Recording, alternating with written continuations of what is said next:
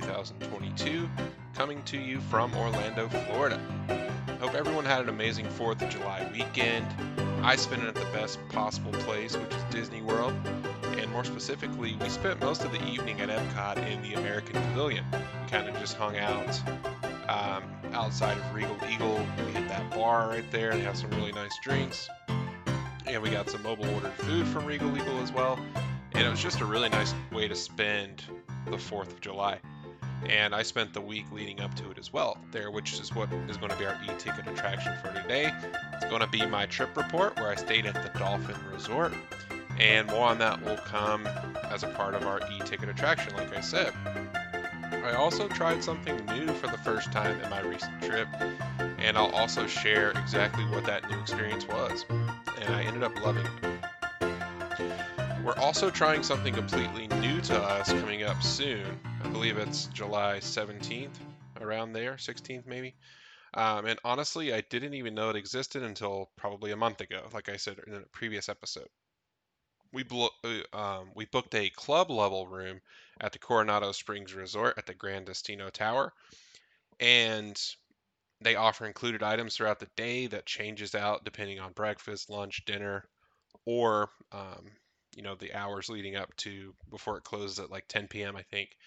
But we get access to that club level lounge. I think it's called the Kronos Lounge or something like that. It's like the second to top level of the Grand Destino Tower, and guests staying at the club level get special access to this. So you get like a buffet of items throughout the day, snacks, beverages like beer, all you can drink beer, wine, and things like that too. I know they have like Grand Marnier and stuff like that for the evening time after dinner. So definitely going to try that out, and I'll give you a review of that after that happens. But I'm very excited for that experience, which is also something that's new to me as well, which is one great benefit of being a local to the Orlando area now. But let's start off. Let's get to the news. We have quite a bit to cover today, so let's get to it. As a reminder, today is Friday, July 8th, 2022. This short week really went by quick, and it's almost the weekend again. It's almost here. Okay, the new Marvel movie, Thor Love and Thunder, hit theaters last night. That's usually the Thursday night when it usually drops. I'm very excited about this one. Ever since Taika Waititi took over the franchise, the Thor franchise, it has been incredible. So he kind of has the right vision and the sense of humor that sometimes Thor requires. I know they added Korg, right, which is Taika himself voicing it. But I think ever since he took over, I know he does a lot with Star Wars and things like that recently. But I love most of his work. So ever since then, I love Thor. The first two weren't too terrible. I know it gets a bad rap, those first two Thor movies, but I seem to enjoy them for the most part. I liked it better than Hulk for sure. Um, but the most recent one, Ragnarok, and this one looks great as well. So I'm very excited to see it. I hope to do so very quickly, very soon, maybe this weekend or next week sometime. I plan on going to the AMC in Disney Springs because there's also a special Thor popcorn bucket, and it's one of the coolest buckets I've ever seen. It's actually Thor's hammer. So you can get Thor's hammer with a bunch of popcorn in it as well, which is my plan. I hope they stick around for more than the opening weekend. So we'll see. I recently saw Doctor Strange in the Multiverse of Madness on Disney Plus, and I thought it was really incredible as well. So I'm loving what Marvel's doing right now. They're taking it kind of in a new direction ever since the Avengers movies, right? Endgame, and some changes happened there. They've done a few series as well, some of those limited series and series that hopefully continue, like Loki, which I love that as well. Um, but Doctor Strange, I highly recommend it. I was a little bit in the first Doctor Strange, didn't really appeal to me, but I feel like with all the other connections and you see how Doctor Strange plays in with like Spider-Man and all the other characters in the Marvel universe, kind of explains his story a little bit more and you kind of get more excited for what he can do and offer to the franchise. And I love Multiverse of Madness. I thought it was really great. It was a fun movie, a little bit scary on the scary side, but not too bad. And I think in a future episode, I want to do a movie review of these two films in upcoming episodes. I think that would be something fun and a little different content than what we're used to on here. I think doing that anytime there's a new Disney movie or something like that that comes out, and if I see it, I'd like to review it for you guys. I also saw Lightyear at AMC in Disney Springs, and I loved it too. I know it was getting like a lot of negative reviews and criticism, but I thought it was a great movie. It had a pretty big twist as well if you've seen it. If not, I don't want to spoil it for you. But yeah, I'd like to kind of venture out and do some movie reviews as well. I'm a huge cinephile and I love movies, so I feel like that would be something that I could offer this podcast audience too. So, more on the way. I do have a lot of plans for this podcast, and that's one of them. Okay, at Doc Onders, I'm probably saying that incorrectly, but I've been there too recently. But the new Legacy lightsaber, that's where you get those Legacy lightsabers, those Kyber crystals for your created lightsabers. You can get those there. And Plo Koon is now available, so it's $159.99. And I was reading up on this, I was researching it, and I had no idea. I never really got into the Legacy lightsaber thing, but I started to venture out in there. And apparently, you can vote on these new lightsaber hilts that you want to see at Doc Ondars, and yeah, this is one that won recently, Plo Koon, and now it's available. So I thought that was pretty cool how they get voting from the people, from the listeners, and they actually take some action on it too as well. So that's the new lightsaber hilt that's available, and it's a really cool thing that they do there. So they do change out some. They have some limited release ones as well. I recently saw Ahsoka Tana's awesome one in like a nice little box briefcase type of thing. It's like a big white briefcase. It was $400 for like two lightsaber hilts. Um, it's kind of like a samurai style, like she uses in the TV show. So they do have some awesome lightsaber hilts there for purchase as well. All right, moving on. Disney recently announced Tiana's Bayou Adventure will be coming in late 2024. This replaces the Splash Mountain attraction in both Disneyland and Disney World. So I've seen a lot of negative reviews for Tiana's Bayou Adventure. Let me know how you feel about it. I know change is difficult and it's hard to kind of wrap your head around until you actually see it. So I'm giving it a fair shot. I think the retheming will be awesome with Dr. Facilier and the awesome soundtrack that is in Princess and the Frog. I think it could be great. And Dr. Facilier is a great villain, so I could see that end scene where you're about to make that drop. I could see that with Dr. Facilier and some awesome voodoo magic there and kind of keep that same suspense level that they currently have with like those buzzards and the ominous music before you drop. So I'm very open to it, and I think it's going to be a great addition to the park and something that the newer age people can relate to. I know everybody has that nostalgia factor for Splash Mountain and those songs that you experienced in the past. So my recommendation is it's coming late 2024. Probably going to take at least a year to refurbish or longer. So if you do the math in your head, you probably want to get on that ride as soon as you can in your next trip. Maybe do it a few times if you really love it. Maybe it's your favorite attraction. Definitely get on Splash Mountain because it's going to be closing fairly soon. If I had to guess, I would guess it would probably close when it gets colder. So it could be even as soon as the end of this year if I had to guess. But that's just speculation. And that makes the most sense to me. I know it takes a long time to put some new overlays and um, retheme these attractions. That is a big attraction too. So get on it soon. That's basically my words of wisdom. Get on it soon if you love Splash Mountain because it will be changing very soon.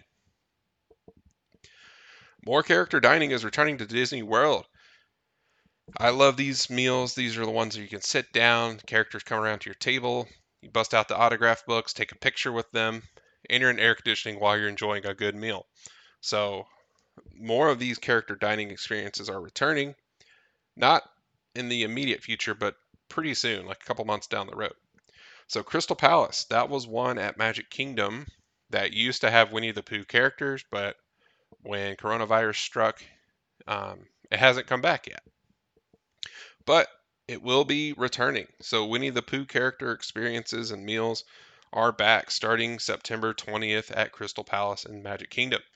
I've done this meal before with the characters, I've done it without characters, and I feel like the characters add a lot to this meal, so I'm definitely excited for that. And we did a couple of character meals on our previous trip, and my kids are kind of getting into that. My daughter, especially, she's almost 4, is getting into that, getting the autographs, getting the pictures. That's what she looks forward to. So, the best way to do that, sitting in air conditioning. Now it's time for our e-ticket attraction of the day, and that is our trip report. So, like I said, we were gone for about 7 days. We stayed at the Dolphin Resort over there at the Swan and Dolphin, right on the boardwalk, and we arrived on June 29th, 2022, and stayed until the day after the 4th of July. So, July 5th is when we checked out early that morning. And I'm just going to run through the days, and what I realized was I need to do a better job of taking notes of these the days, the trips, because once they happen on your My Disney Experience app, they're gone, or at least what I could find. I couldn't really find much, so I'm kind of trying to piece together pictures of what we did. And if you guys have taken these trips before, they all kind of run together. So some of those like key moments will stand out for you, obviously, and you'll remember special occasions like the 4th of July and where you were. But some of those trips to Epcot and Hollywood, I'm like, was that the first day, the third day, fourth day, and so forth. So in the future on my trip reports, I'm going to make it a point to like take a screenshot of our plans and things like that and just, make sure it's more well documented and easier to find. But I was trying to piece together pictures of what we did on those days, and it was a little difficult. So, um, but here we go.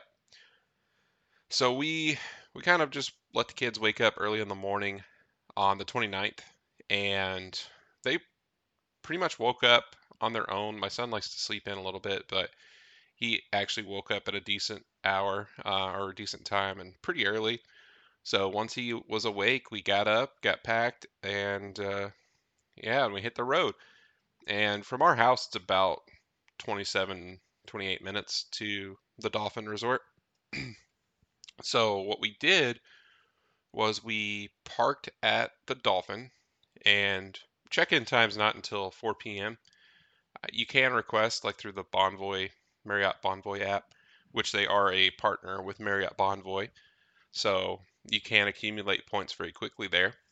And what we did was we parked at the Dolphin because we knew we'd be coming back.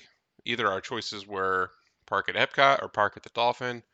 We chose to park at the Dolphin just because once we got back from the parks and we had our room ready to go, and they do send you like an update on your phone once it's time to go to your room or whenever your room's available. They'll send you like a little mobile key too if you have the Bonvoy app. And it took, I think, right around like 3:15 or 3 o'clock in the afternoon for us to get our key. So it was about as late as you could get. And so therefore, we stayed at the parks most of the day. All right, so we parked at the Dolphin. We got everything out that we needed, like the stroller and cooler and, all of our stuff that we needed for the parks that day, cameras and whatnot. And then we walked to the boardwalk and over to Epcot, which it is a very short walk. So that's one of the main perks of staying there. And I think Epcot's a little bit closer than Hollywood, and it doesn't feel like much of a trip. You do have to go up more hills going to Epcot, but Hollywood seems like a longer distance. So I would say Epcot's no more than like 10 minutes, while Hollywood's like 15 to 20 minutes. So very convenient, honestly. Like it doesn't get more convenient than staying at the Boardwalk Resort or that area. And like I've said before, the Swan and Dolphin is a cheaper option out of all of those options that you have because it's not really a Walt Disney World resort. Just a little bit of information about parking at the Dolphin or Swan. It is $32, which is it's on the pricier side, but you are parking at the boardwalk. And I'm sure the reason is that so that people don't abuse it, people trying to get to Disney and skip out on the parking. I think at the parks it's like 25 or $30. It's free for us with our annual pass, which is great. But being so conveniently located and such a short walk, Some people might try to take advantage of those and park there, but being charged $32, I don't think they're going to try to do that. So that's just kind of my thinking. I feel like they're trying to ward off some people from stealing all the parking spots at the boardwalk and, taking advantage of it. So I know parking at like Pop Century is like $15 or $20 a night as opposed to 32 here at the Dolphins. So it is quite a big difference, just for reference. I think the other boardwalk resorts are like $20 or $25 a night. So this is on the higher side. So I feel like Marriott's kind of taking advantage of that. And but yeah, it's not bad. You do have to pay to park at Disney, so it is expected.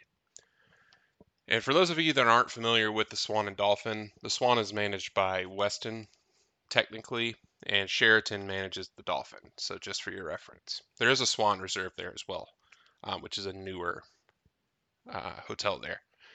I don't know the benefit of the Swan Reserve because it is across the street, back where like that Fantasia themed mini golf is.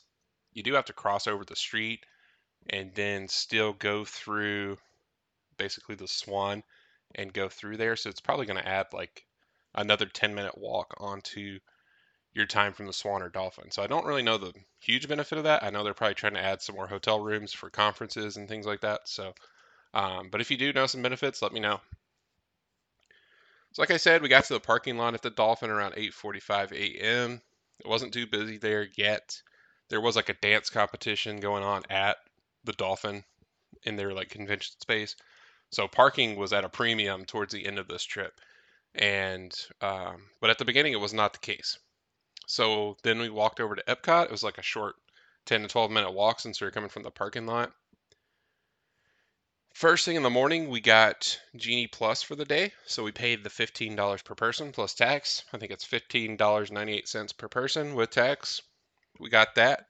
First thing we did, my wife got on, and she's an expert at the virtual queue for Guardians of the Galaxy Cosmic Rewind, and she was able to snag one pretty easily. So it was one of the later groups to be called, but she did reserve one of those virtual queues, so we didn't have to pay to ride this ride, which is awesome. Next, I did this part. I woke up at around 6:55. I always set an alarm when I'm getting Genie Plus, so you can buy it because you do have to buy Genie Plus the morning of or the day of, I think after midnight, if you want to do that instead.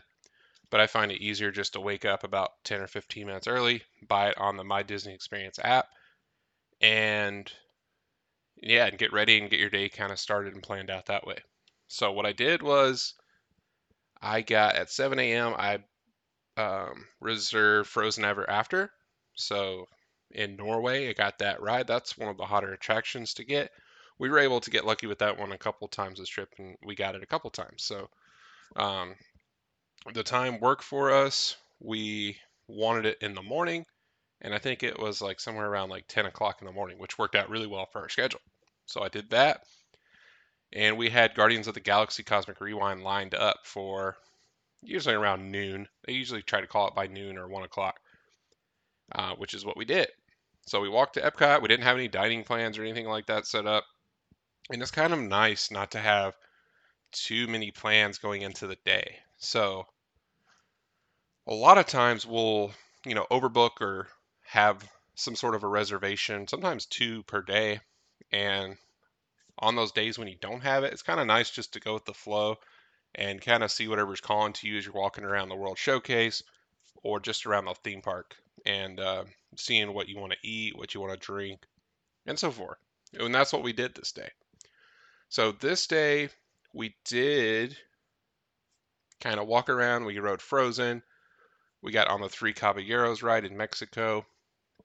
And it was a pretty laid back morning. We just kind of walked around, did some shopping, and looked for, because it was like the last week of the Flower and Garden Festival, so we wanted to take advantage of those booths while we could and get some of those food items and drink items while we could, because the 4th was actually the last day. So that's what we did.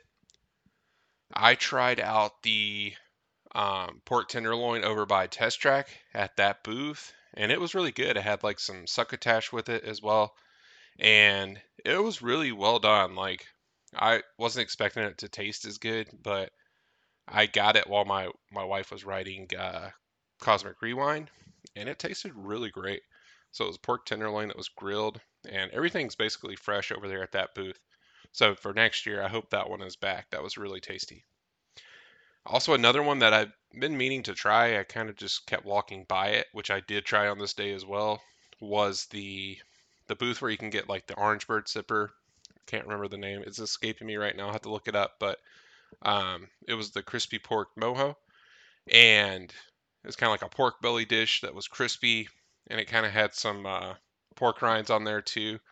And that was a really good dish too. I wasn't expecting too much from it, but I've always been meaning to try it, and I'm glad I did. So I think they run about like $6 a plate too. So you get a fair amount for about $6, and you can just try these small plates. That's what I love about the festivals. And out of the two, I think I like the pork tenderloin just a little bit better. It was more like my style, and I feel like just throwing pork rinds on a plate, isn't really the best use of $6. I feel like they could have done something else, maybe with bacon or something like that.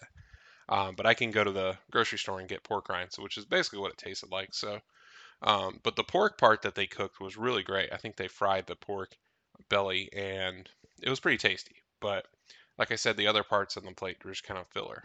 But it was very tasty. I'm glad I tried it, and I'd probably get both of them again next year when it comes back. The Flower and Garden Festival is one of the longest festivals, I feel like, and I think it is about time for a change. And the Food and Wine, one of the most popular festivals, which also runs for quite a while, is coming up very soon. So I think initially it starts in later July.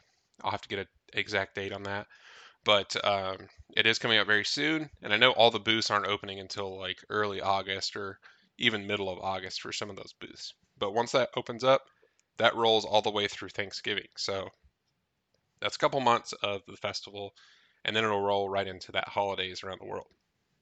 So looking forward to that. The first day, um, didn't have too many plans. We got some Genie Plus booked. We got a couple of rides done. Like I said, we didn't have any dining reservations or anything like that.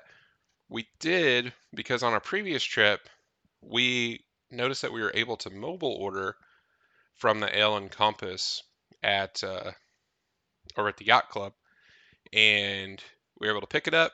And this is some of the best food we've ever tasted on Disney property. And this was mobile ordered.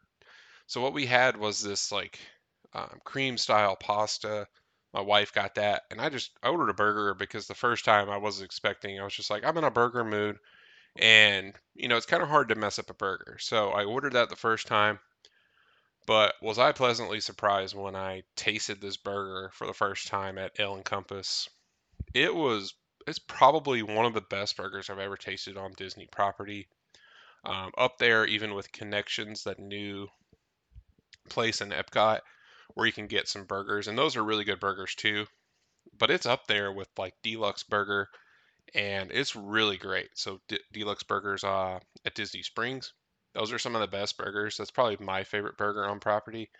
But this Ale and Compass burger is amazing, and it's not just your typical theme park burger.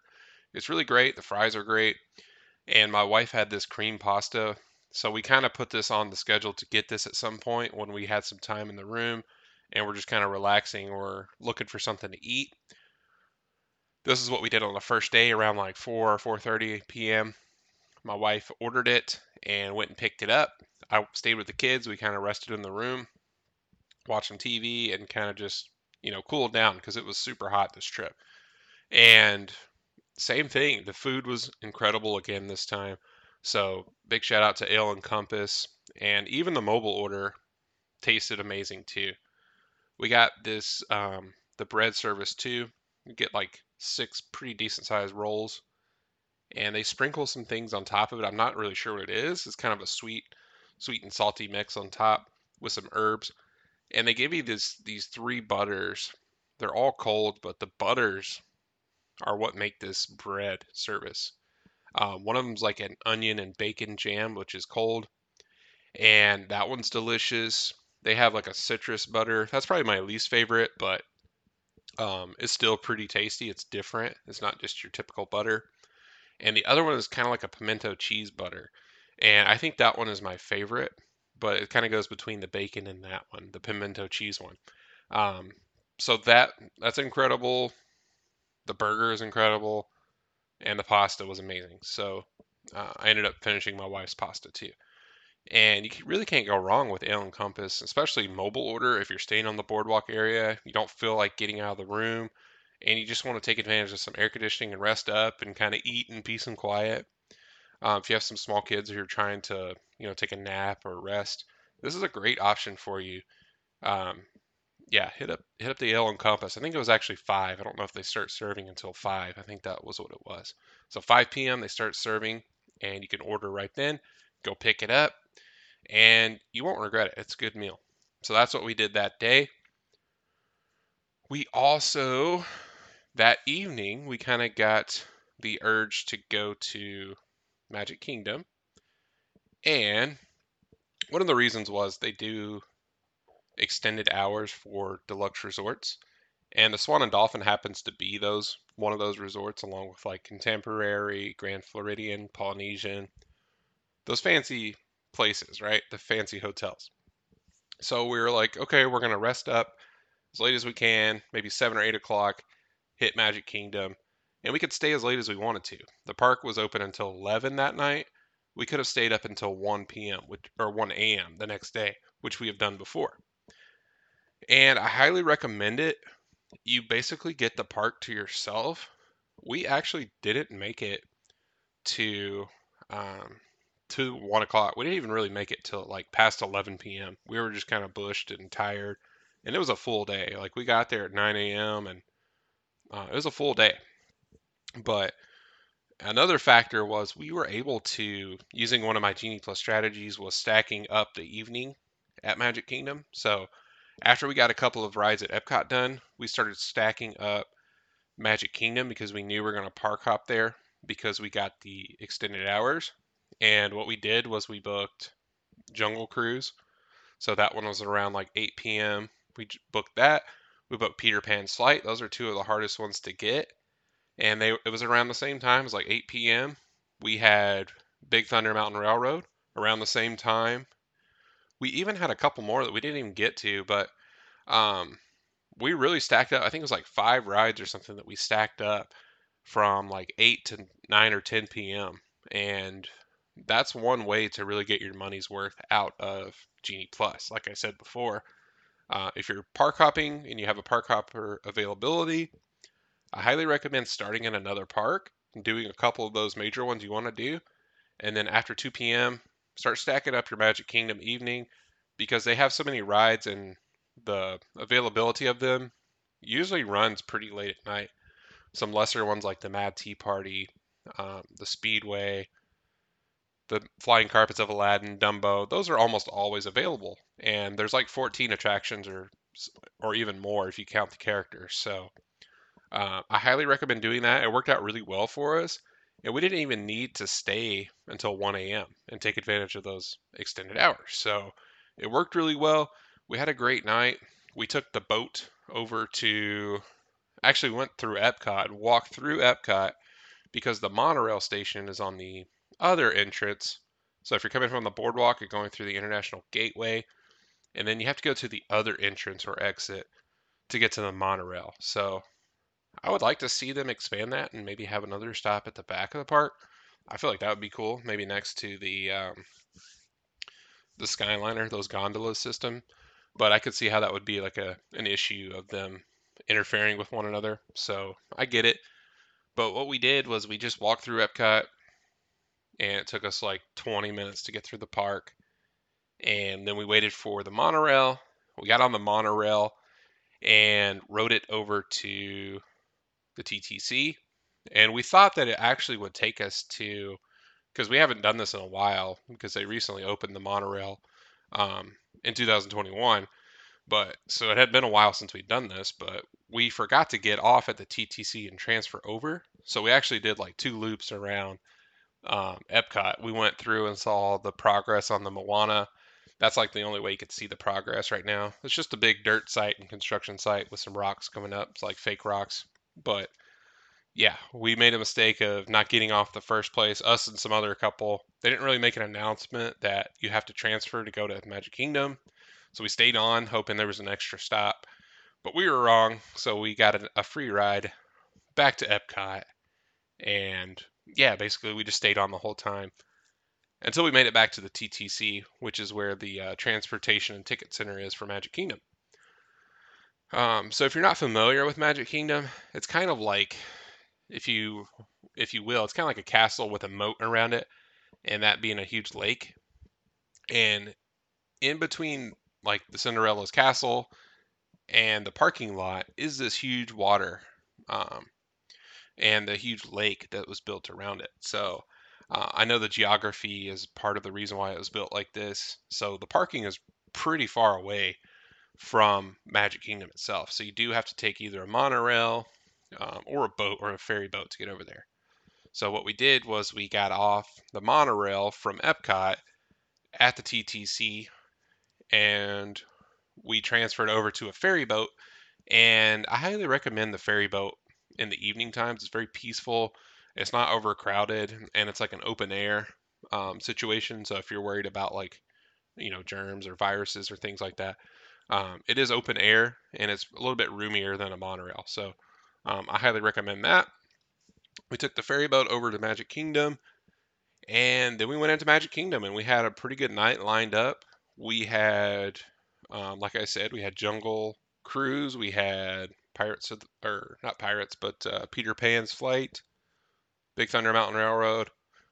We had several like key rides or attractions that night, so we did that, and yeah, we felt like we accomplished what we came for, right?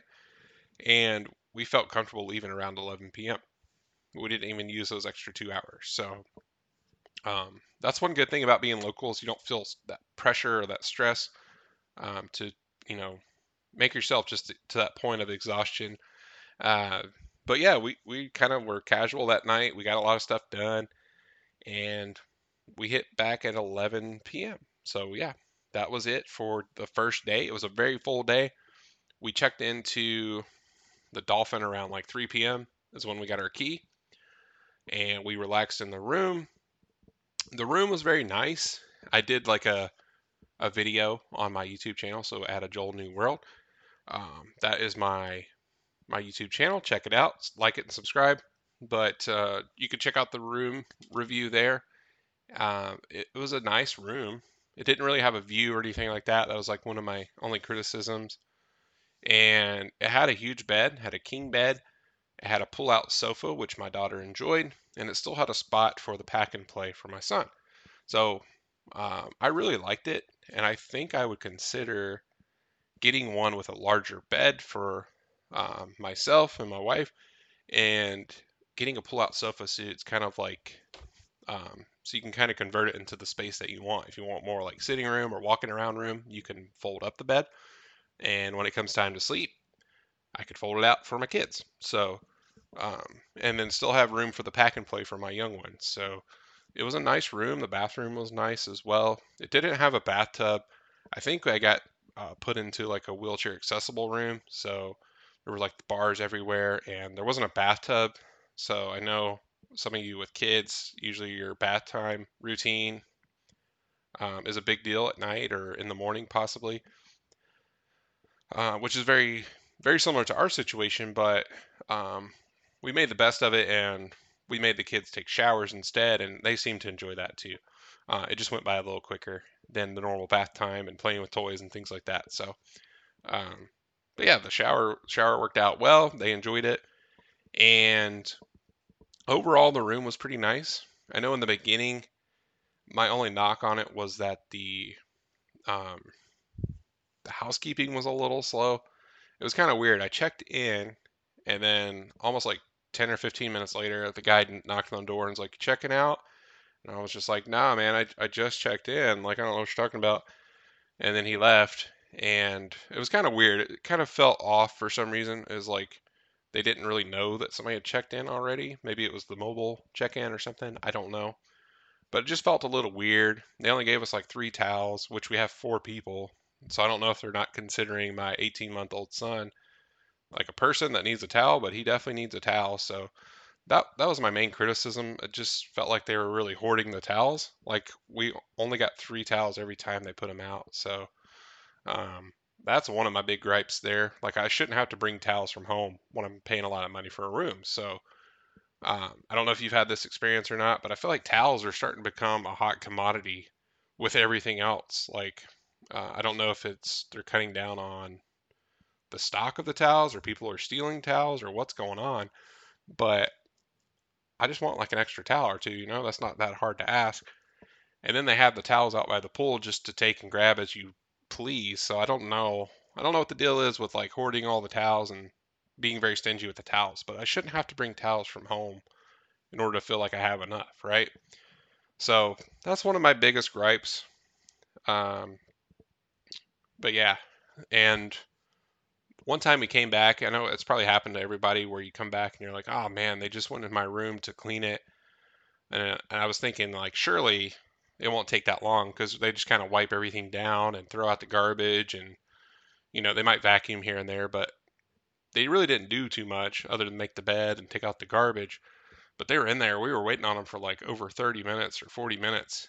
So we were like, man, let's forget this and let's go to the park. We might as well be going somewhere and doing something while they're trying to clean our room. So we actually went to like Hollywood Studios while they were cleaning it because it just took forever. Like I think they were just kind of messing around or something in there. But yeah, it didn't rub me the right way. That was like really my only gripe on that. But then it got a little bit better as time went on.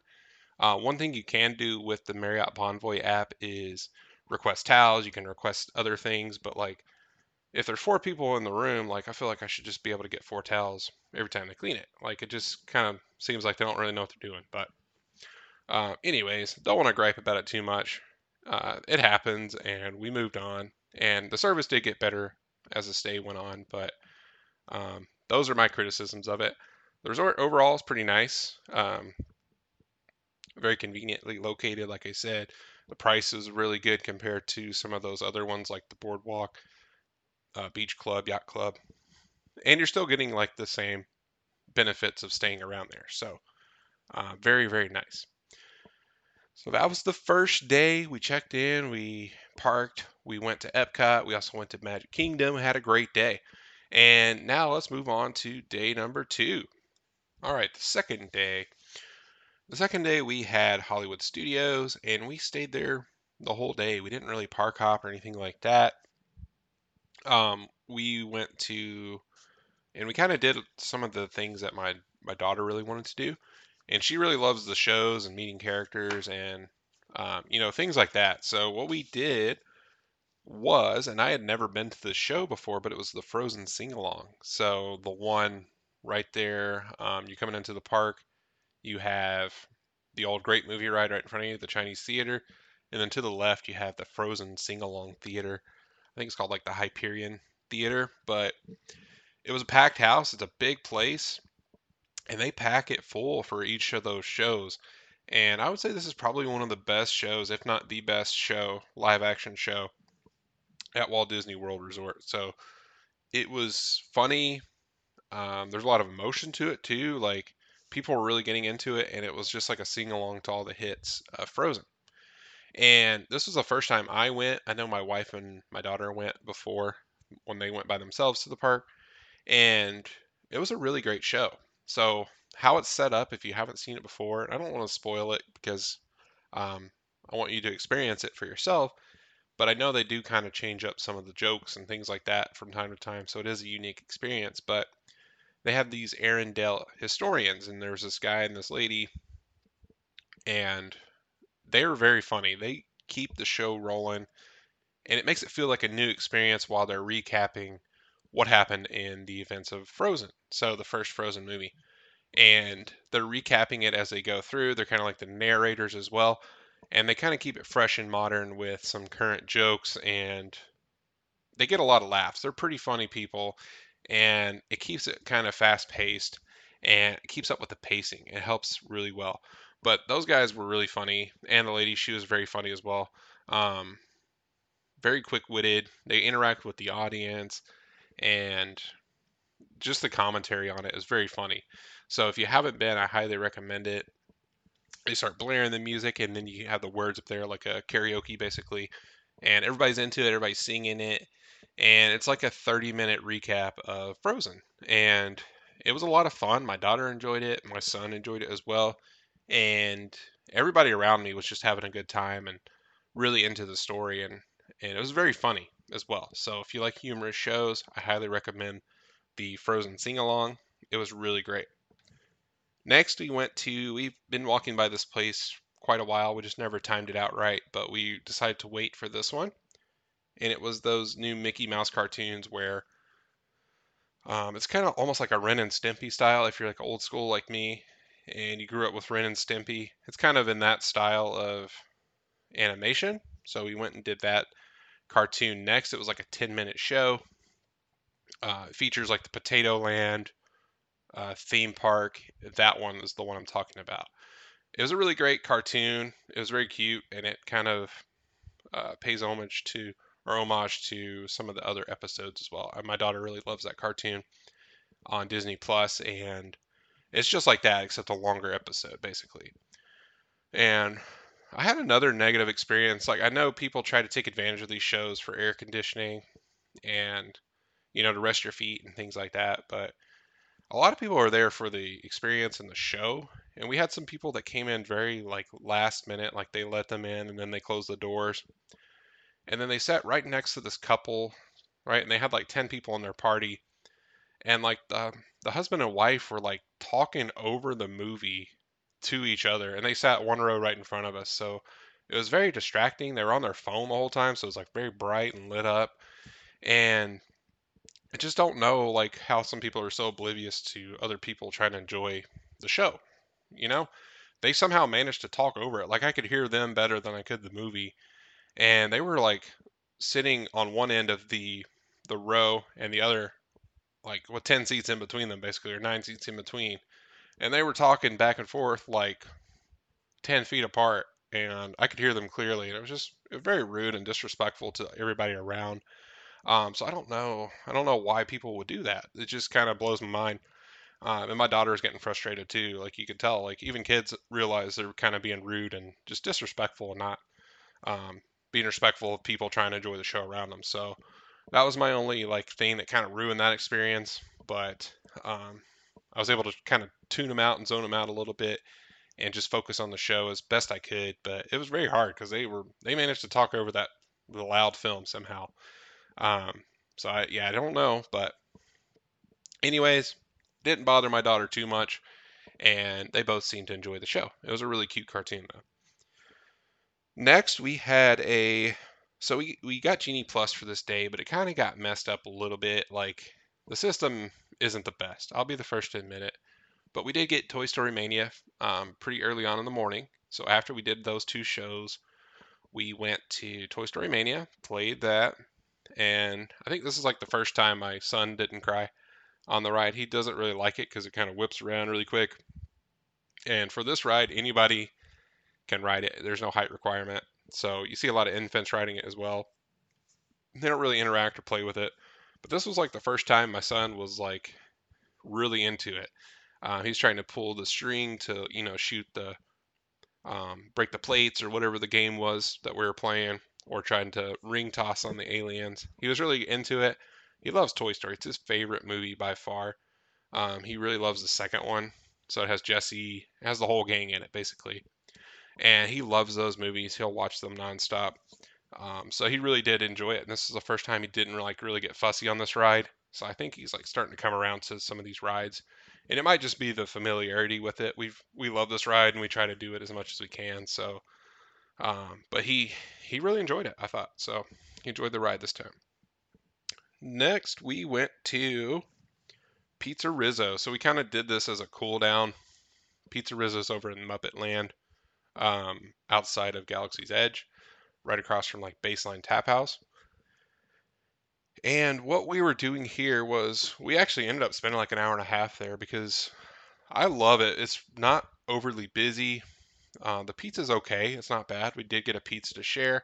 And it comes with like a cup of Caesar salad, which was actually really good. Really good theme park salad.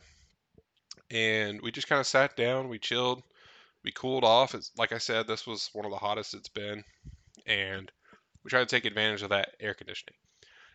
And while we were waiting, we were kind of just trying to fill some time in between then and when we had Hollywood and Vine dining reservations. So that's what we were doing at this time. Kind of did some people watching, let the kids rest. Our son was getting a nap in the stroller, so that's a really good place to relax at Hollywood Studios is Pizza Rizzo. So if you're looking for somewhere, highly recommend going upstairs. There's really not that many people upstairs. They do have an elevator, so you can get like strollers up there as well. And they do have outdoor seating. I really didn't see very many people outdoors either, which is covered and has fans as well. But like I said, pizza's not bad, and the salad's actually pretty good for what you get the Caesar salad. So we waited there, and then we slowly made our way over to Hollywood and Vine, which wasn't too far away. And we had the character lunch where you would meet Minnie Mouse, Mickey Mouse, Goofy, and Pluto. I feel like Pluto's in a lot of these. So there's a lot of opportunities to meet Pluto at Walt Disney World. And we met him like a few times, I would say, over the course of a couple of meals and just picture opportunities as well. So, Hollywood and Vine, we checked in on the app. It seemed to be taking a little while, so I went up to the desk. I never know. That's like one of my criticisms with mobile check-in. I don't know if we did it right. Sometimes the system's messed up. So I went up there and I questioned, and I was like, I just want to make sure we did it right, and um, we're ready to go because we're basically the only ones out here left still. And yeah, they said, yeah, we got you, all good. And I was like, okay, so now I feel a little bit better about, not messing up or anything like that. I'm not trying to be rude or pushy or anything, but I just want to make sure I did it right and make sure it gets in the system because errors happen. And basically, right after I went up there and talked to them, like 2 minutes later, they called us up and we were ready to go. And we went in, got seated, and almost right away we got to meet Goofy and Pluto, and they're in their like Hollywood attire, or in this case, it was actually like their summer attire. So like swimsuits and other things like that, and just kind of casual clothes and cool clothing. So we got to see them. They were really great characters to interact with. Pluto was really great. Pluto was, just playing around, messing with my daughter, and my son's still coming around to characters. So we really don't try to like push him onto the characters too much because um, he's more about the eating than meeting the characters right now, which I know will probably change in like a year or so. But we're letting him come around to them slowly, and I feel like Pluto, he's starting to slowly come around to, because one place we went to, Pluto let my son kind of like touch his nose and his whiskers. So he's slowly coming around, but he's kind of more into the meals than the characters. But my daughter, she loves meeting these characters. She loves talking to them, interacting with them, and they do a really great job. Pluto, especially, was giving them big hugs and just playing around and messing with them.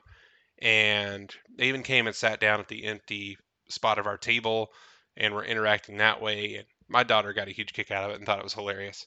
So kudos to them, and they did a really good job interacting with the kids.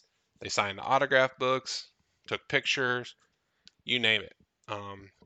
It was a great way to, sit down, get a good meal, and meet the characters that we want to meet. And yeah, it's a fairly quick meal too. It's like a little over an hour and 15 minutes. You get to get a lot done, but you do pay for that experience. I think it was like closer to like $60 per adult and closer to $30 for the children. So just keep that in mind. It's a pricier meal, but if meeting those characters and having those memorable photos and interactions is very important to you, you're going to pay for it. So that's basically what the price is. The food's not bad. It's better than it has been, I feel like. And what we got was pretty good. I wouldn't say it was one of the better meals or the best meals that we had, but it was definitely, an upscale meal from theme park food. So not bad. The desserts were pretty good. I got like a s'mores dessert. Um, and then my wife had, I can't remember what she had for dessert, but it was great as well. And yeah, everything it was good. It was a good experience, good service, and the characters were great. They come around actually more than one time. So I think we met Pluto and Goofy like total of 2 times, 2 to 3 times each. So for a total of 6 experiences there. And then we saw Mickey and Minnie a couple of times. They came and sat down at our table as well and interacted with the kids that way too. So we saw them probably had like 10 experiences, 8, 9, or 10 experiences from those 4 characters. So, and then they'll also dance when they're leaving and kind of switching out with Mickey and Minnie. But it was a great time. I highly recommend it if you love character meals and like to try new dining experiences as well. That one is pretty good. I did see that the buffet is coming back there as well very soon. So that is upcoming. I think it's in middle of August. So that is what is coming up very, very soon. It was an early evening. We kind of wrapped it up. Again, we were bushed again this day, and we were taking advantage of being able to walk back to the resort very quickly. I think the heat was really playing a big role on us, and we wanted to get back to the room, cool off, let the kids kind of rest. They didn't really nap too well. And we got back to our room very quickly, or very early after dinner. It was like a 6 or 7 p.m. Back at the room, resting up and ready for the next day. And that was basically the end of day 2. We didn't really utilize Genie Plus too much. We had some issues with like Mickey and Minnie's Runaway Railway. It didn't book correctly for some reason, so sometimes these little glitches happen. It happens. We didn't get too worried about it. We were able to get a couple of good rides in, and so be it, right? Um, but yeah, that was basically the end of day 2. Now we're gonna move on to day number 3. All right, moving on to day 3 of our trip report. I think how I'm just gonna finish it out is just kind of touch on the highlights, any of the lowlights if there were any, or anything that just really stood out.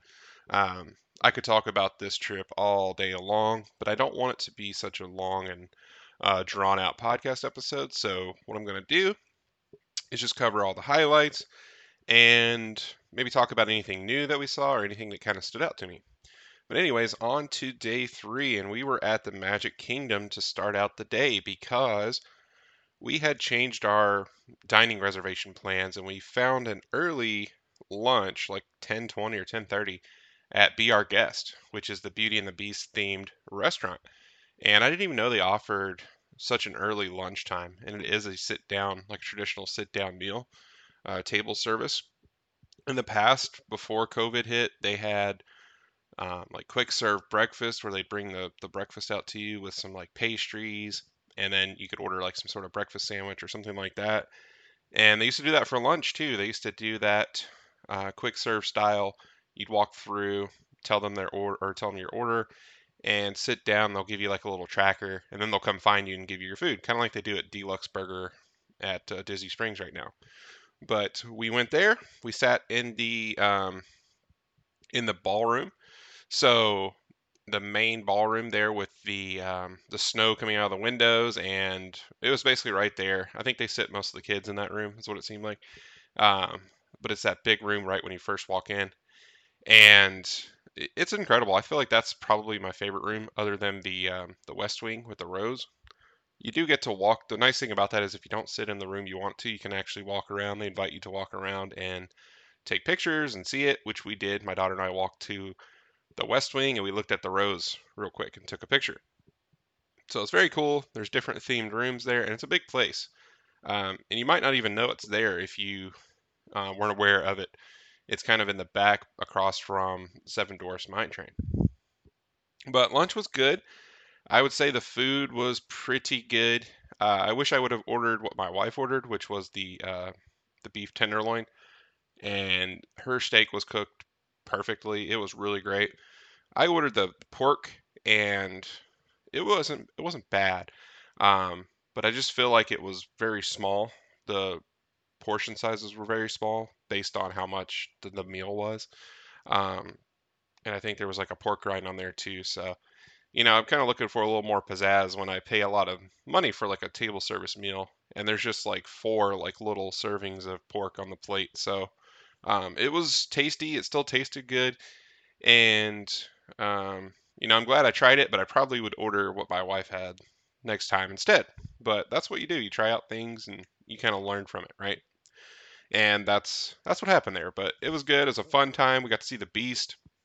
The Beast makes an appearance. They play the music, and he'll walk around and kind of wave and pose for pictures. But you can't like meet him or get autographs or anything like that. So he just walks around. He kind of poses for a little bit, and you snap his picture. You can kind of like work your kids into the photos too if you're at the right angle. So, but they don't actually get to go up and hug him or meet him or anything. But still pretty cool to see him. He's welcoming you to his castle.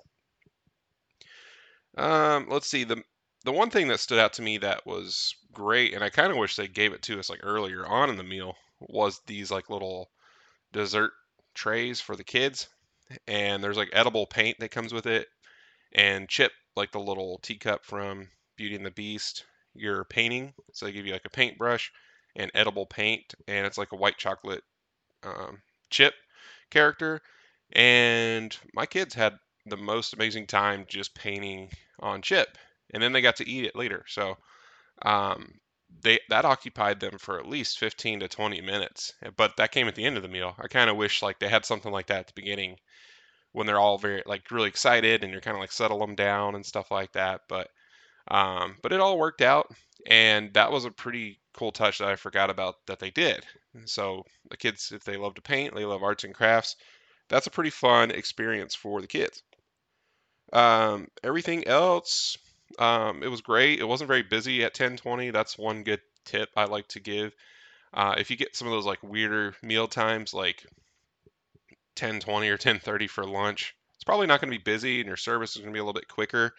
So just keep that in mind for your trip and when you're making dining reservations. If you like to get in and out fairly quickly so you can hit the rides or go throughout the park, those like weirder times are usually a little bit quicker. Or like the early dinner times, like 4 o'clock or something like that, 3:30. Usually those are a little bit quicker. All right, some of the rides that we rode that day, People Mover was one of those. So the one thing that stood out to People Mover, and one reason why I like it, it's basically like a moving bench seat, and it's the best place to people watch, as the narrator used to say on that, right? Um, but this time you get to see Tron, all the progress that's going on with Tron. That's usually the bird's eye view for that, and it's really chugging along. Like I'm surprised. I've seen some stories about them doing testing. I think they do it during like the fireworks or something like that, where when guests are distracted, I think, and they start testing the ride vehicles, the lighting of it, and it's really coming along. They've paved a lot of it, the ramps going up, and they're still working on the track for the train. So, um, if I had to guess, it looks like they just have to do a lot of landscaping and making it look pretty around the area, basically, and then finish up that the railroad tracks and the train going through. But because they had to reroute it underneath Tron. But if I had to guess, I would say that it's going to open up fairly soon, like sooner than we had all anticipated, I think. And by that, I think by the end of the year, honestly. I'm being a little bit hopeful and, kind of reaching for it, but I think if they really, really worked hard on it like they've been doing and keep up that pace, I think they want to have it open by the end of the year. I think they want to have their train open again. I think they want that open during the 50th celebration. And I think they want Tron open during the 50th celebration as well. That's one goal that they had in mind. And I certainly think that they can do that if testing goes well and they are able to test it safely and quickly. I think they could open it. I really do. They're going to need some places to filter some crowds when it gets a little bit busier around like Thanksgiving, Christmas time. So and New Year's. So they're gonna need some of those places around there, and that would be a perfect way to do that. The train and Tron. But very excited for it. Um, I definitely want to try it out. I've seen some videos of the other one overseas, but I'm excited for it. I hear it's like a short ride time, but um, I'm definitely welcoming any new additions to the parks. And I feel like Animal Kingdom could be one park that could benefit from a new ride.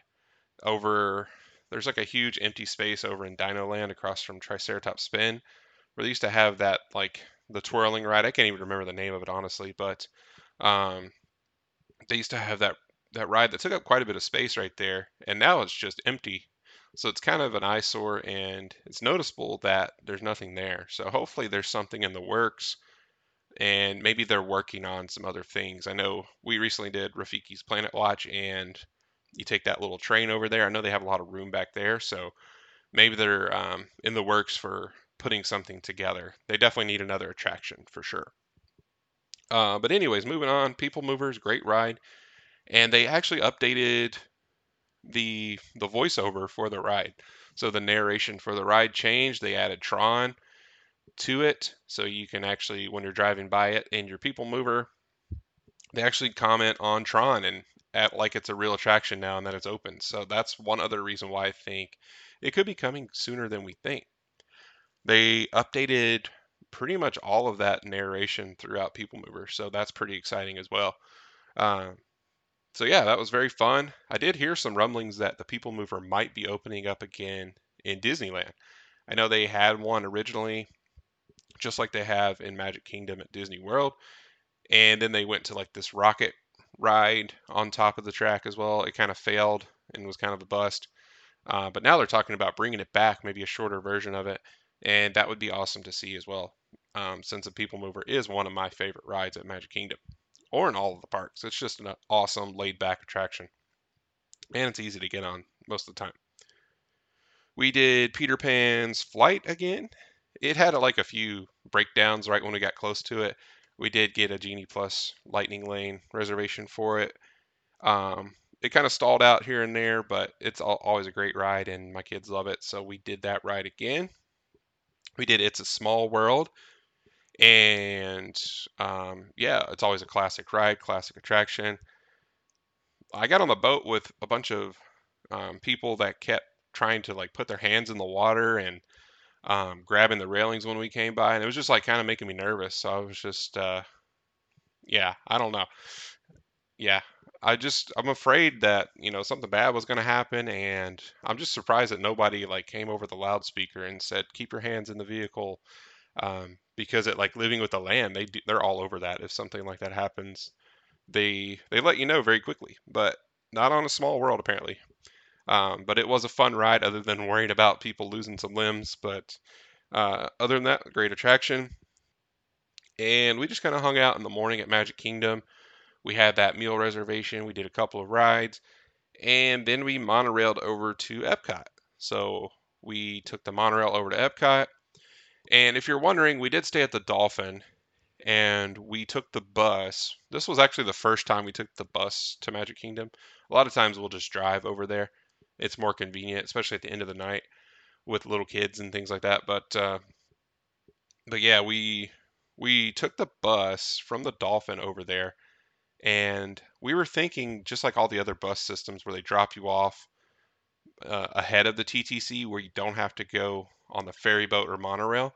But that was not the case. They dropped us off as soon as we started parking. We were like, oh man, we still have to get on the ferry boat. We still have to get on the monorail. So that's one downside to the Dolphin Resort, I would say, Emma Swan, because they share the same bus service, is that it still drops you off at TTC.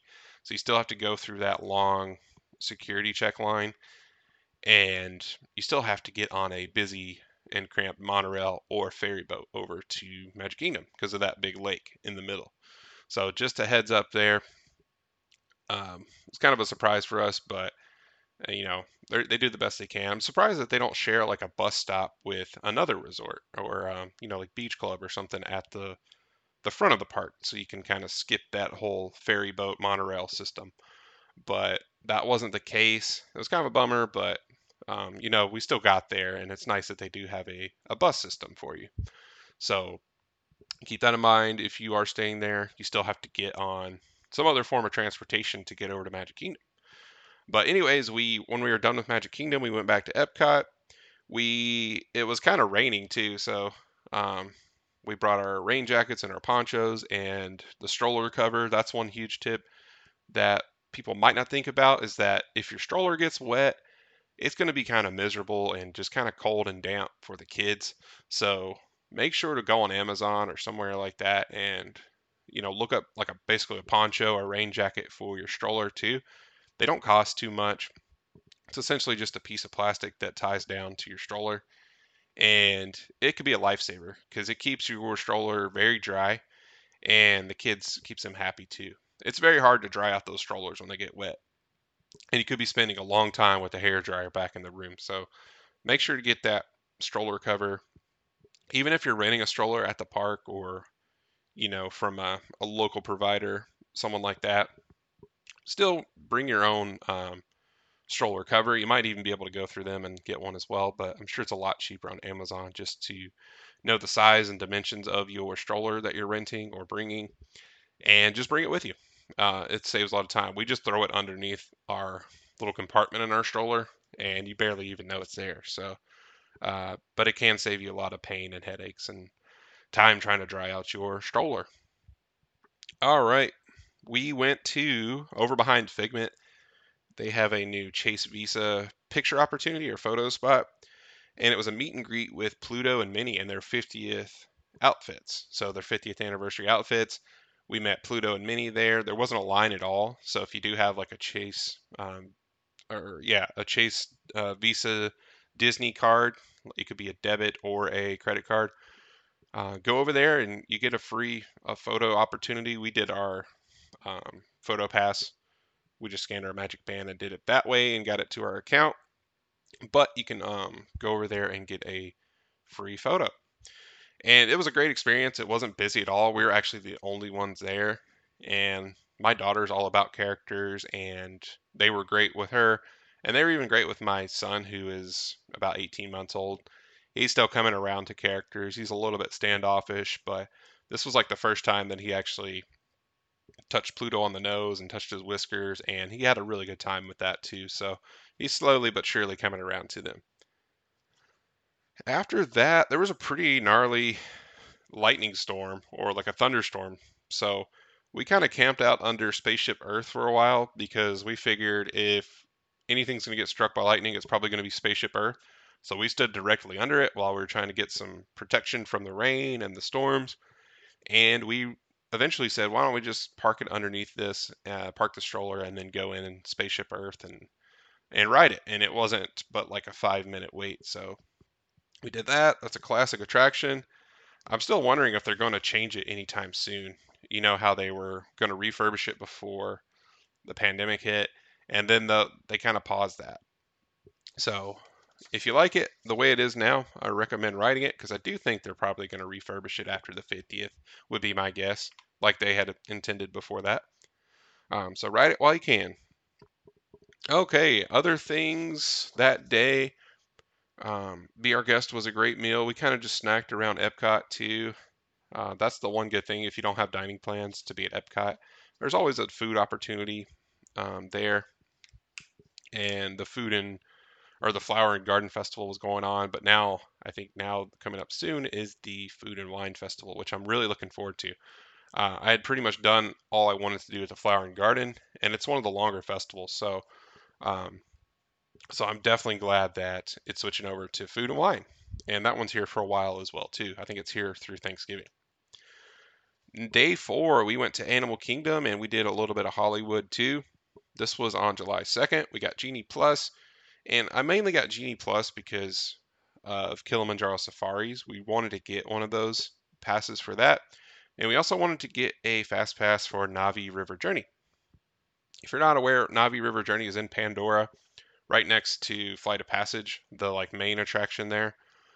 But Navi River Journey is a short boat ride that's not too thrilling, and I thought it'd be a great ride for my kids, and they really loved it. They loved looking at everything. There's a lot to look at, and some of the animatronics on that ride are incredible, especially that big person at the end, um, kind of like that shaman character at the end. Really cool. When we first got there, though, we went to the Dino Dig play area, or like the Woolly Mammoth Dig area, and it's in Dino Land. Kids have a great time. This has to be one of the best playgrounds at Walt Disney World, in my opinion. It's this huge enclosed like fence area. It has multiple levels of slides, and it's all contained within a fenced-in area, like I said. So it is easy to lose track of, my daughter who likes to run around and do all the slides. But I know if I kind of stand by the exit, then she doesn't really have a chance to leave without me. So, and she's pretty good about it too. So, we did that first. She got to play on the playground. She loves that. And there's even a dig area, which is basically like a glorified sandbox, and it's an amazing sandbox. It's huge. It's like these little tiny pebbles of rock, and it's almost like it's themed to you're digging out like a woolly mammoth fossil, and you're looking for all those bones, and that's a really good time. It's under shade, and they have fans blowing, so it's not super hot either. So I highly recommend that if you have younger kids who like playgrounds and getting out some of that energy at those playgrounds, like my kids do. I highly recommend it. It's one of the nicest playgrounds I've seen. And then we went to Navi River Journey. So we got this one because wait times can be like 60 minutes or more for this short attraction, and we didn't want to waste 60 minutes basically in line. Our kind of go-to for waiting for rides is 30 minutes or less, basically, depending on what the ride is. But if it's more than 30 minutes, we usually don't wait for it. And if there is a Genie Plus Lightning Lane available, we'll try to get that instead. So, especially with little kids, they don't like to wait for anything really, and it's kind of hard to entertain them. Um, so yeah, if it's 30 minutes or less, we don't mind waiting for it. But if it's more, we try to bypass that line and get those Lightning Lane reservations for sure. It was a great ride, like I said. We had a really great time, and my kids love that ride. So there's no drops or anything like that. Nothing like Frozen or Pirates. Nothing like that. Just basically a simple boat ride and very relaxing and a lot to look at. Kilimanjaro Safaris. This one was really fun today. Um, this is probably the longest ride at Walt Disney World, like I've said before. I think the ride time's over 20 minutes, something like 22 minutes or something officially, but it could be longer depending on how many things get in your way, if some animals block the road or anything like that. But we saw a lot of animals on this trip. It was around like lunchtime, like 11:30 or 12 o'clock. So I was kind of worried. I've heard some negative things that they're not very active at that time. But man, they were really active this day. Maybe it was like feeding time or something, but they were super active, and we saw almost every animal that we wanted to see. A couple of them were sleeping, of course, but we saw the rhinos, we saw lions. We actually saw a cheetah in the back, and it was kind of funny because this like ostrich came running by, and there's like a net in front of the cheetah, obviously, but there's an ostrich just running like right next to the road, like it was jogging or something. And then we see this cheetah just kind of spring up out of nowhere from the back of the um, the habitat for the cheetah, and it was pouncing, basically pounced on that ostrich, just like that. It was quick. It was impressive to see nature in action. Luckily for that ostrich, though, there was a net there, and I was just like, man, that happened so quick. And I mean, that's probably what makes cheetahs the predators that they are, right? So they're very stealthy and super quick. So that was kind of fun just to see nature in action there. But thankfully for the ostrich, the net was there. So, but it was kind of fun. That would have been an interesting turn on the Kilimanjaro safaris. Just another thing to mention.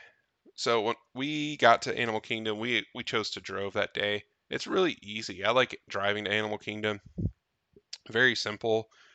I got to give it to Disney on the parking and the ease of parking.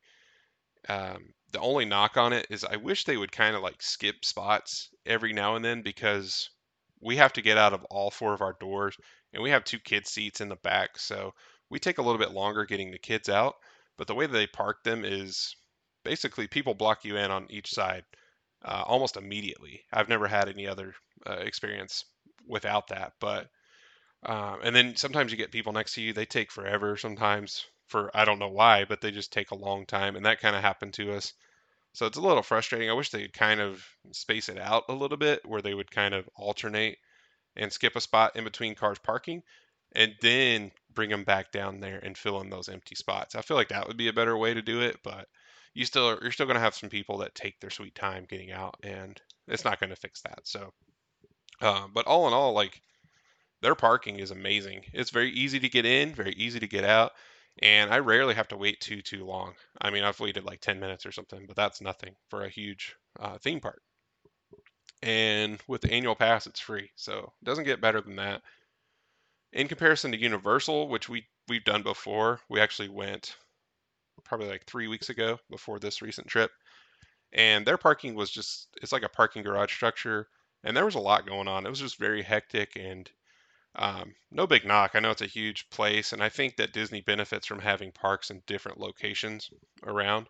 So they have 4 different parks in different locations, along with Disney Springs being in a different location, and they don't have to share any parking structures or anything like that. So I think Disney definitely benefits from that. And Universal was just kind of like controlled chaos, honestly. It was a lot going on, and their security system was a lot too.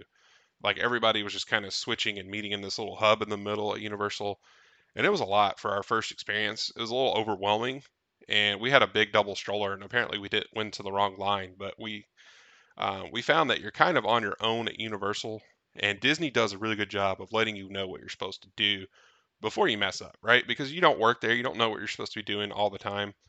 So Disney does an amazing job of doing that, letting you know where you should be. If you need to check out your strollers when you're going through security, they're on top of it. They let you know immediately when they see it. So kudos to Disney for that. That's just my first impressions on Universal. I'll do another episode on them later. But like I said, Disney's on top of it with parking, security, and basically everything, right? They're very organized, and I appreciate that about Disney. All right. So we walked over to Hollywood after we came back to the Dolphin. There was like a dance competition that started this day. This was the first time we took our car anywhere. And when we got back, it was hard to find a parking spot. They actually had a bunch of dance teams performing at the Dolphin convention area. So parking was at a premium that day or the rest of the trip. Um, so yeah, even when we left for the day, somebody waited for us, and we had like 2 huge suitcases, a stroller, a bunch of bags, coolers, and things like that. Like when we were checking out, and somebody had to wait on us the whole time, and we still had to load in our 2 young kids into their car seats. So I was like, it's gonna be a little while, man, and it was, but not too bad. So parking was definitely at a premium. We went to Hollywood, and I had built one of those um, Savi's Workshop lightsabers before. I've done 2 of them in the past. I did them at Disneyland when I used to live in Las Vegas, and the parks were only 4 hours from there. So I actually built a couple of them. It's an amazing experience if you haven't done it before. So kind of how you can buy lightsabers at Disney World is you can build it at Savi's Workshop through like a reservation, kind of like you do with the Droid Depot. If you want to build a droid, you get a reservation for your lightsaber build, and then you choose what kind of theme you're going to go with. And there's like 4 themes. So I did that, and I built 2 different themed lightsabers in the past. And I noticed they have this little like kyber crystal in there that changes the color, it changes the sounds as well.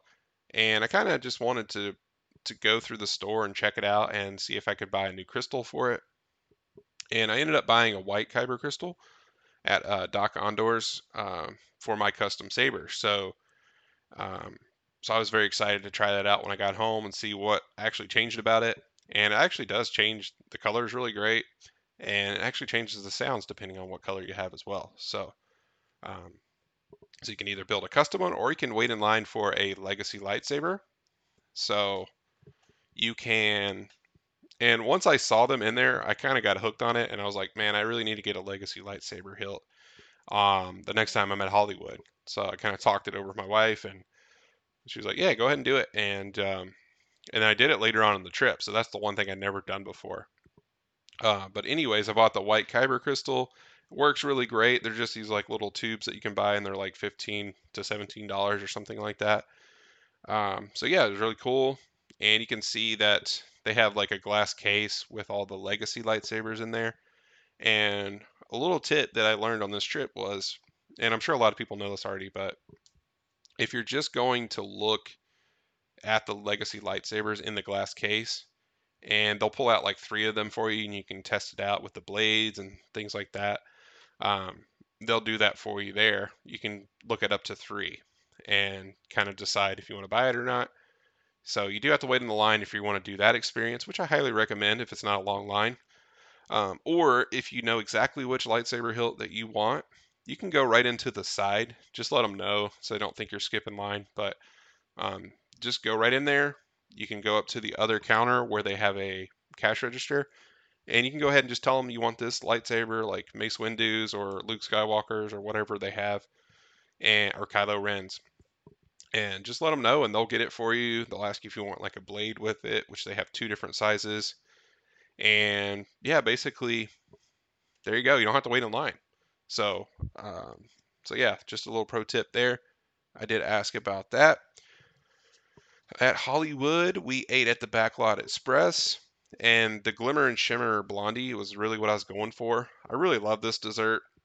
It's like a salted caramel blondie brownie style, and it's delicious. It's probably one of my favorite 50th desserts at the parks.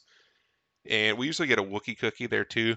We didn't this time. We ended up getting like a cheeseburger and a Reuben sandwich, which are both pretty good too. So we did that, kind of cooled down, and yeah, just took a break and ate some dinner there using the mobile ordering. So I really love the mobile ordering. You don't have to wait in line to order, and it's actually easier to order on your phone for me. Um, I kind of get overwhelmed sometimes when I'm seeing a menu and trying to remember what people want in my party. And it's just easier for me to mobile order on the app and just click that you're there whenever you're there, and then they'll start making it for you, and then they'll send you a notification right to your phone that it's ready to pick up. So, a really great experience. I'm really happy with the mobile ordering and the mobile checkout at some of the shops too. So, I hope they add more of those as time goes on. Moving on to day 5. This is the day before the 4th. This is third. We're at Epcot. Um, this was a pretty like chill day. We got the Guardians of the Galaxy virtual queue again. My wife's a pro at getting that in the morning, and we always end up around like noon or 1 o'clock when our return time is. So we did that. We did the rider swap, and the good thing about the rider swap is when you're in the virtual queue, that first line can take a little while. It's kind of like waiting in a shorter standby line. You go through the whole line. It's not like a quick or a lightning lane at all. And you're still waiting probably, I think I waited like 40 to 45 minutes in line. And if you're worried about missing like your spouse or whoever else is waiting with the children at that time, because my kids don't want to ride that. They're a little too young for it. My daughter actually meets the height requirement, but she doesn't want to ride it, so we're not going to make her. So then I waited in line for like the 45 minutes while my wife waited with the kids, and then we would switch. But you can go up to the cast members. There's usually umbrellas next to the ride, and just tell them you want to do a rider swap because you have children that don't want to ride it or whatever for whatever reason. And they do a good job of saying who's going to wait in the virtual queue line. That would be me. And then my wife would say that she's going to swap whenever I get done. So then they'll add like a lightning lane reservation onto her Magic Band or her account. And the good thing about that is I'm pretty sure it's good for most of the rest of the day. So if you're worried about not returning in time for that, because they do give you defined like hour-long return window time. If you're worried about that, do the rider swap, and it's pretty much good the rest of the day. So that was one perk to that, and it actually worked out for us because we did that, and then we had to go somewhere else because I think we had like a dining reservation or something like that, and we had to kind of take a break from Guardians, and then my wife got to go back a little bit later on. So that's what we did for that, and it worked out really well. For Guardians this time, I'm really into trying to get all 6 of those different songs. And this whole trip, I think they may have changed up something that they're doing. I got Disco Inferno, I think all 3 times that I rode the ride this time. So my new theory is that in the morning they play one song, and it just so happened to be during this trip it was Disco Inferno. Like what are the odds, right? I got it all 3 times. And then when my wife went back in the afternoon, like I said earlier, after the rider swap, she got Iran. So so maybe they pick like two or three songs throughout the day and kind of alternate them based on times. Or maybe it could just be the time that I showed up. So they kind of were similar all three times when I showed up, which was around like 11 a.m. or 12 a.m. So, or 12 p.m. So who knows? But I think they're kind of limiting some of those songs and making some of them more rare to keep people riding it, which I love. But that ride is amazing. If you haven't ridden it yet, I highly recommend doing it. Some other things we did, we met Mulan in China in the China Pavilion. She was really great. There was a short line. It was kind of like some of these lines for meet and greets are kind of mysterious and kind of a mystery, right? You have to check your app for those experiences. And we asked a cast member, he wasn't really even sure where Mulan was meeting, so we just kind of waited out. And another family was basically doing the same thing we were, so we just kind of piggybacked off each other and just kind of followed each other around. And they were like, "We're gonna follow you for this trip," so that's kind of how it worked out. And then we ended up in the right place, and Mulan was fantastic. So I highly recommend meeting her. We did the Three Caballeros ride again over in Mexico. It's a classic boat ride. Um, which we loved. If you didn't know there's a ride in there, there is one back there in Mexico. We did a garden grill lunch. This is a character meal with Chip and Dale, Pluto, and Farmer Mickey. And the food was pretty good. We had really great service this time. Shout out to Bob. Um, Bob made our experience a lot better that day, especially our kids were having a rough time. And basically, my son was just really hungry. And he only eats certain things. And we know that they had mac and cheese here, and that's one of his favorite meals. So we checked in about 10 or 15 minutes early, like they recommend us doing. I think we had a 2:30 lunchtime, and we checked in around 2:15, 2:20. And man, we waited for so long, and it actually ended up being like a 40 to 45-minute wait after our reservation time. And we were kept seeing other people coming up later than us, and they kept getting seated because it was kind of like they had a big party and they had a big table available, and I understand how that goes. But it's just almost like they kept pushing us aside almost. I don't know if they were trying to, but it kind of came across that way. So yeah, the Garden Grill service was amazing.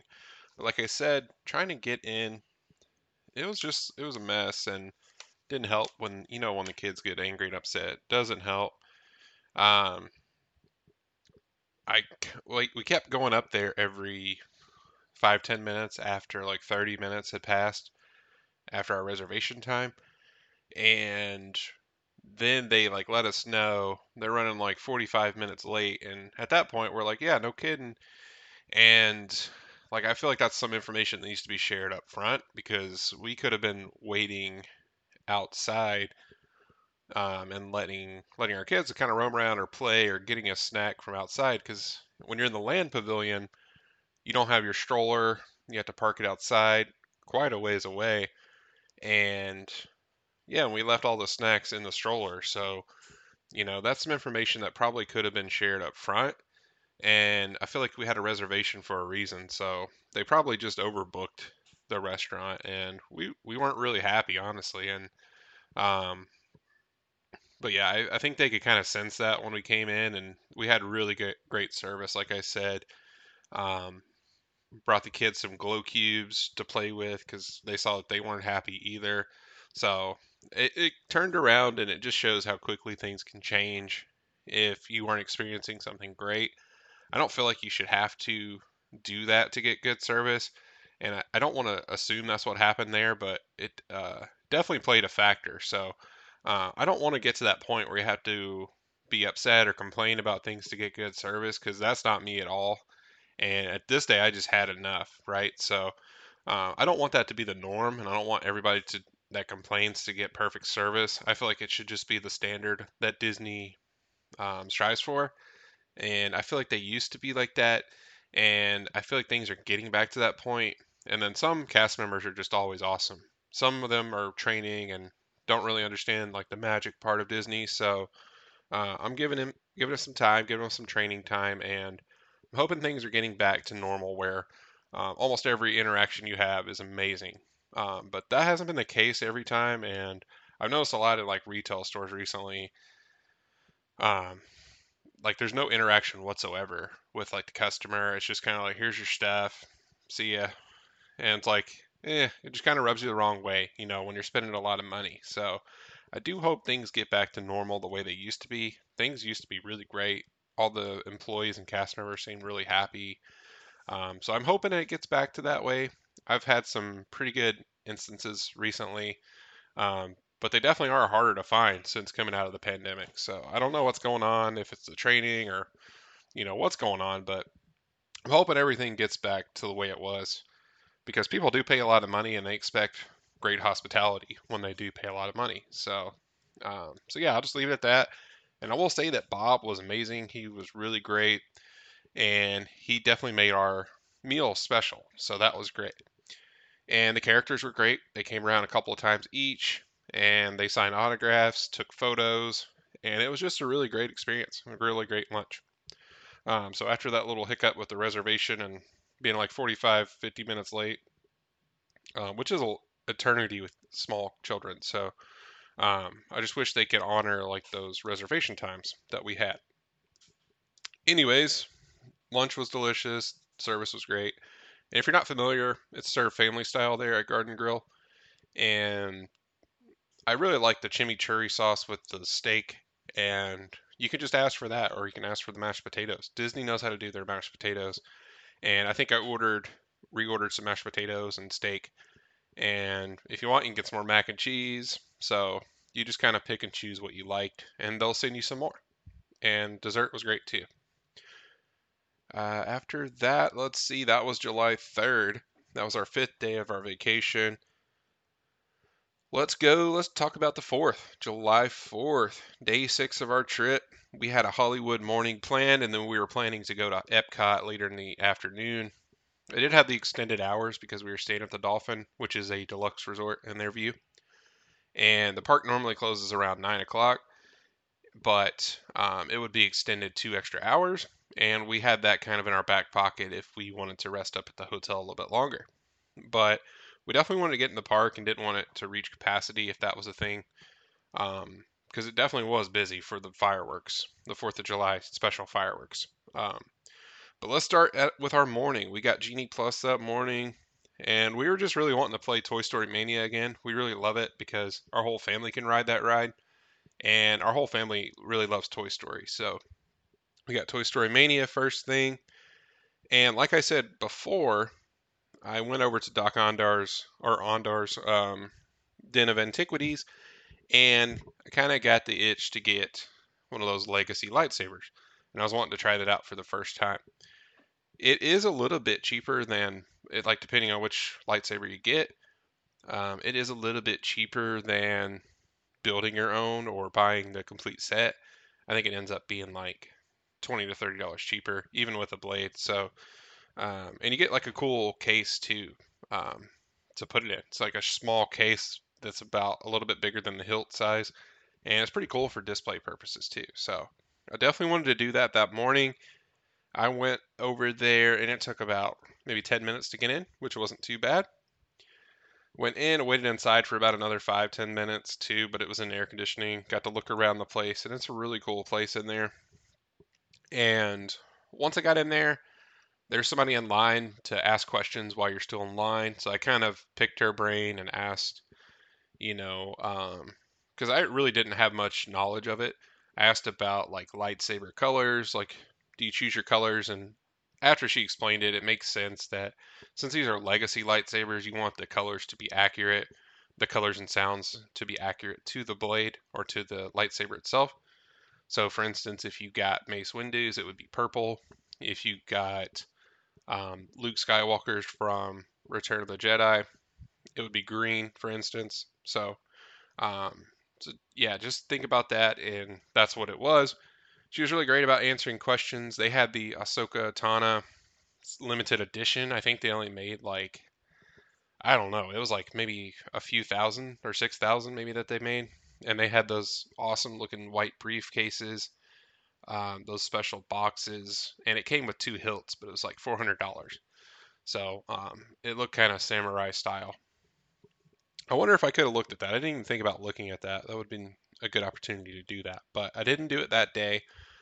The ones I looked at, she explained that I could look it up to 3. So I chose Luke Skywalker's to look at, the one from Return of the Jedi. It was pretty cool. It's pretty simple though, and I really liked it. I thought I might get that one going in, but then I figured out, and I had seen around the park that they sell those like long cases for like 220 bucks, the set that's already complete. And I thought if I really wanted it, I could just buy it there very quickly. So I didn't get that one, but I did like it. And what they do is they give you the hilt, and then they get a blade for it too, so you can like turn it on and try it out. Yeah, so I tried out Kylo Ren's as well, and I really just wanted to see it. I think it's really cool because it comes with those 2 tiny blades on the side, the red ones, plus the third one, like the normal size one. It is a little bit more expensive, I think, because it is heavier and it comes with those side miniature blades as well. So you get a total of 3 blades. Um, and when I was holding it, it was like really cool. It was really heavy and felt really awesome. So, but those red blades lit up. It made that really cool sound that his blade made, and it almost swayed me. I almost decided to go for that one, but I decided against it. The next one I tried out was Darth Maul's, which was really cool. It was also a red blade too, and it was kind of plain. I feel like if it was like Darth Maul and it came with 2 sets, yeah, Darth Maul's was really cool. Um, I know there's a way to get like coupling for it and put 2 of them together, but then you have to buy like 2 of the lightsaber hilts to put together, so it really adds up, and you have to get double the blades. But there's a way to make that I've seen online, um, and that's probably would be the only way that I would buy that one. But who knows? Maybe it could change.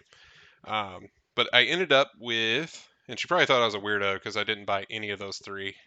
Um, but I ended up with the reforged Skywalker one, the one that Anakin used, Luke Skywalker, and Rey. And also, I think Finn had used it as well. But it's a blue blade, and it's a really, really cool redesign on the classic lightsaber. And I like the fact that all 3 of the Skywalkers use that lightsaber. So that was the one I went with, and it's really, really cool. I like the way that it lights up blue. The case is really great. It's got like a blue emblem on the outside. And the sound that it makes when it lights up and you're kind of like waving it around is really, really cool too. So I highly recommend it. That one was like 149 plus tax. You don't get pass holder discounts on those. You do get discounts on the blades, but not on the hilts themselves. But if you already have a blade, which I didn't really know at first, which I had 2 blades from the builds that I did at Savi's in the past, those ones would work just fine. But it worked out because I got a shorter, like 26-inch blade versus a 36-inch. So I got like the shorter blade, and it's really cool too. So now I have 2 different size blade lengths. Don't think I'll be buying any more blades anytime soon. I'll probably just buy the hilts and save $45 on that. But really great experience. I highly recommend it, even just to go look at it. You don't have to buy them. You can go look at them, and they're really, really cool. They're always coming out with new ones. So that was my new experience that I hadn't done before. All right. After that, it was a really quick morning there. We had a Beaches and Cream reservation for like 11 o'clock in the morning.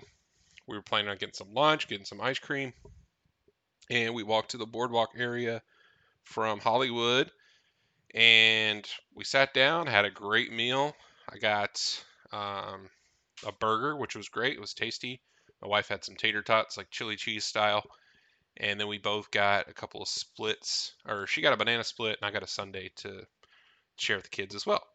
And they were really great. I highly recommend that place.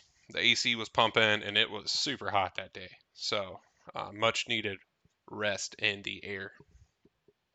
After that, we went to the arcade. We'd been telling our daughter we're going to go to the arcade. And at the Dolphin, it was actually really nice. It's kind of like a mini Dave and Buster's or whatever that you're used to back home. It's kind of like a Dave and Buster's. You get those cool games. You load up your card to play, and it tracks everything for you. And then it even has like a prize vending machine. So there's no employees in there or anything, but you all use it on this like little gift card type thing that it tracks it on, tracks your points that you earn on the games, and then you can also redeem them as well. So We spent like a good 45 minutes in there and had a lot of fun. There's some pretty good games that you would normally see, like at a Dave and Buster's, like I said. Then we relaxed in the room for a little bit. We kind of walked around the pool area, but it was really busy given that it was the 4th of July. So the pools were really busy. We decided just to go back to the room, hang out, get some air conditioning. Then we went like early afternoon, like 3 p.m., back to Epcot so we can get there for the 4th of July fireworks. And we kind of just hung out. It was a really great afternoon. We walked. Me and my wife decided to go by the bar outside of America of the Regal Eagle place, right? The barbecue place. And they have a really nice bar right there. It wasn't busy at all. And they have some really good drinks on their menu. So we did that. They have some good beers as well. And we just kind of chilled there. And it's a really good place to chill in the shade and just hang out. It was a good way to spend the 4th of July in the American Pavilion. So I really enjoyed that experience. And after a while, I definitely wanted to do test track this trip, and I'd never actually tried single rider line. So I made it a point to go do that while the kids and my wife were hanging out. And it took me like all of 5 minutes, maybe 5, 10 minutes to get onto the attraction. So, and I think it was like a 60-minute wait. So if you really don't mind getting split up from your party, I highly recommend the single rider line. And it was a great time. It was a lot of fun. One point to note out, we were kind of expecting some flower and garden merchandise to be on sale because we had gone the last week, the previous year in 2021, and everything was like 50% off, or a lot of stuff was. But this time, nothing was on sale, and I don't know if they were holding on to it for next year because we did notice a lot of it wasn't like year specific. So maybe they're holding on to it for next year, or maybe they were waiting until like right now, right before the new festival comes out, and maybe they were trying to push it before that festival and then put it on sale. Not really sure. I think they're probably just holding on to it for next year, or maybe going to the warehouse or something, the character warehouse, and sell it a little bit discounted there. I could see that as well. But kind of a bummer on that. We were expecting to do that and buy a couple things on discount, but that didn't happen. Then came time for the fireworks, and it was like the normal harmonious show. My wife and I and the kids, we made it a point to kind of watch it from America slash Japan because it's directly across from the ball, the Epcot ball, Spaceship Earth, and I thought that'd be kind of a cool backdrop as well to see it from. And turns out after Harmonious was over, they had a special 4th of July display, which was very quick. It was like maybe 5 minutes long, and it was fantastic. It was just high spots of fireworks left and right. And at the end, we like looked at each other like, "Oh my gosh, this is like overwhelming. It sounds like something's going horribly wrong." And I guess that's the making of a really good finale, right? Like Sam Eagle would have done. But there were fireworks going off like right behind us at the American Pavilion, at the American Experience, and it was just phenomenal. It was a lot going on, and like I said, it was so much fireworks and so much explosions going on that we thought something was going wrong. But I guess that's just how they do it on the 4th. And it was a really good fireworks show. I do have a video of it on my YouTube channel, so if you want to check it out, feel free to. It's Joel New World's my channel. After that, it was so busy leaving after the fireworks were done. We didn't want to stay for the extended hours. I think we were getting kind of tired and just wanted to head back and have a good night's sleep. But it was so busy. Like it was shoulder to shoulder walking back along the World Showcase and even up until a long way to the boardwalk. We noticed the Skyliner line went all the way where it normally does, but it extended all the way down to like the beach club. So that's how many people were trying to get on the Skyliner right after fireworks time. So if that was us, I probably would have just waited in the park as long as I could. But that's crazy. I've never seen the Skyliner line that long. I'm sure it happens on busier times, but that was the longest I've ever seen it. And then once you got past that line at like Beach Club, it started to thin out a little bit, but there were definitely a lot of people walking back that night. And it was a really great night. It was a good way to spend the 4th of July, and it was just a lot of fun. All in all, though, it was a good trip. Like I said, we left the next morning. We got the suitcases packed up, and the parking lot was just really busy at that time too because of the like dance competition and being the 4th of July and everything. So, but yeah, we were glad to get back home and um, start talking about our next trip. It was a really good experience, and we had a good time. We enjoyed the 4th, enjoyed the fireworks, enjoyed some food, and made some memorable moments. That's what it's all about at Walt Disney World, is making those memorable moments and planning your next trip, which we hopefully will be doing here very, very soon. Anyways, I hope you enjoyed today's episode. It was our trip report, our 4th of July trip report. Sorry it was a little bit late getting out, but I plan to get back on my weekly routine and weekly schedule. Still planning on what the next episode will entail. I think it's going to be more of a fun episode, back to rides or food or something like that. A special episode like that. Anyways, I hope you enjoyed it today. Follow me on Twitter at Joel New World, and like and subscribe on YouTube. My YouTube channel is a Joel New World. And make sure to download these episodes. Every little bit helps. I hope you enjoy these episodes and enjoyed my trip report. I had a great time making it and kind of reflecting back on what went well, what didn't go well, and what we would do for next time. Um, but anyways, I hope everyone is doing well, and I will see you all next time on A Joel New World.